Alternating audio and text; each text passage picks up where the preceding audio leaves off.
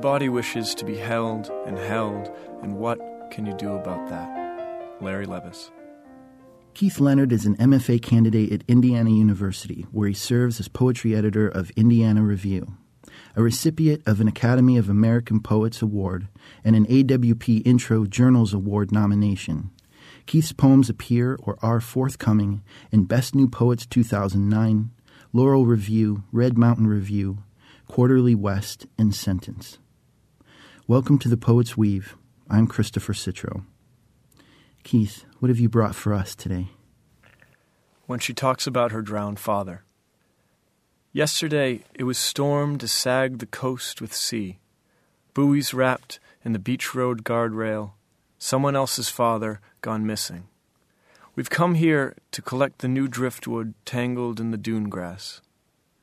When she talks about her drowned father, she'll squint at the bay and say, with the tide so low, I bet it would look like we're walking on water. She'll say, every time I walk this beach, I find at least one frayed fishing net. And when she says beach, she means a stretch of grinded rock, razor clam shells an inch deep, the dunes inching away from the surf. I'm trying to get this right. When she talks about her drowned father, she'll wipe the sand from the driftwood and say, does this look like part of a whole to you? And keep it for the mantle. We are beginning to see what cannot stay.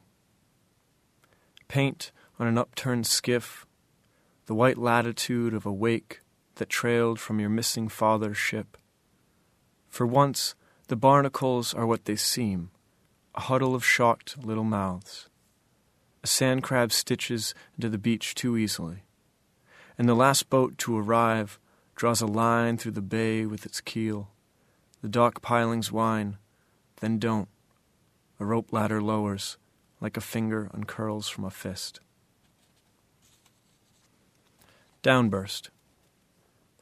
Tents thrown to trees, worms torn from trot lines, the air spilled straight down from the sky like the shrill from a trumpet. This is the way it happens, you say. A forest goes limp and fire twists to a felled seam in the dirt, with barely a cloud to blame. How you find yourself huddled in the belly of a car, windows blown, glass like sleet fashioning 12 small slits in your shin. No, of course it doesn't matter. Of course it doesn't bother me. Just say what you see in the scar, sad furrows of earth or rungs of a ladder. Upheaval. 1. A violent agitation or charge. Maybe the muscles left in a sudden upheaval, slipped off their casings, and amoeba-like shuffled to better waters. 2. A rise of land to higher elevation. Too bad that's not true, peeling off his desiccated waders. This is no result of the politics of mollusks, the empty shells as upright gravestones, the dull wind in the dune grass, the frightened upheavals of fiddler crabs riddling the sand. Latitude. An imaginary line joining points horizontally. Yesterday she asked me, why is it so hard to be happy? Why, she asked, is it so damn hard? I should have said something about the highway traffic looking like tinsel from our house on the hill, or how our cat can go from purring to paw swipe, then back to purring again, that forgiveness really can be that simple, or that it is hard, and the latitude of luck only runs through certain cities, drapes only the roofs of a few.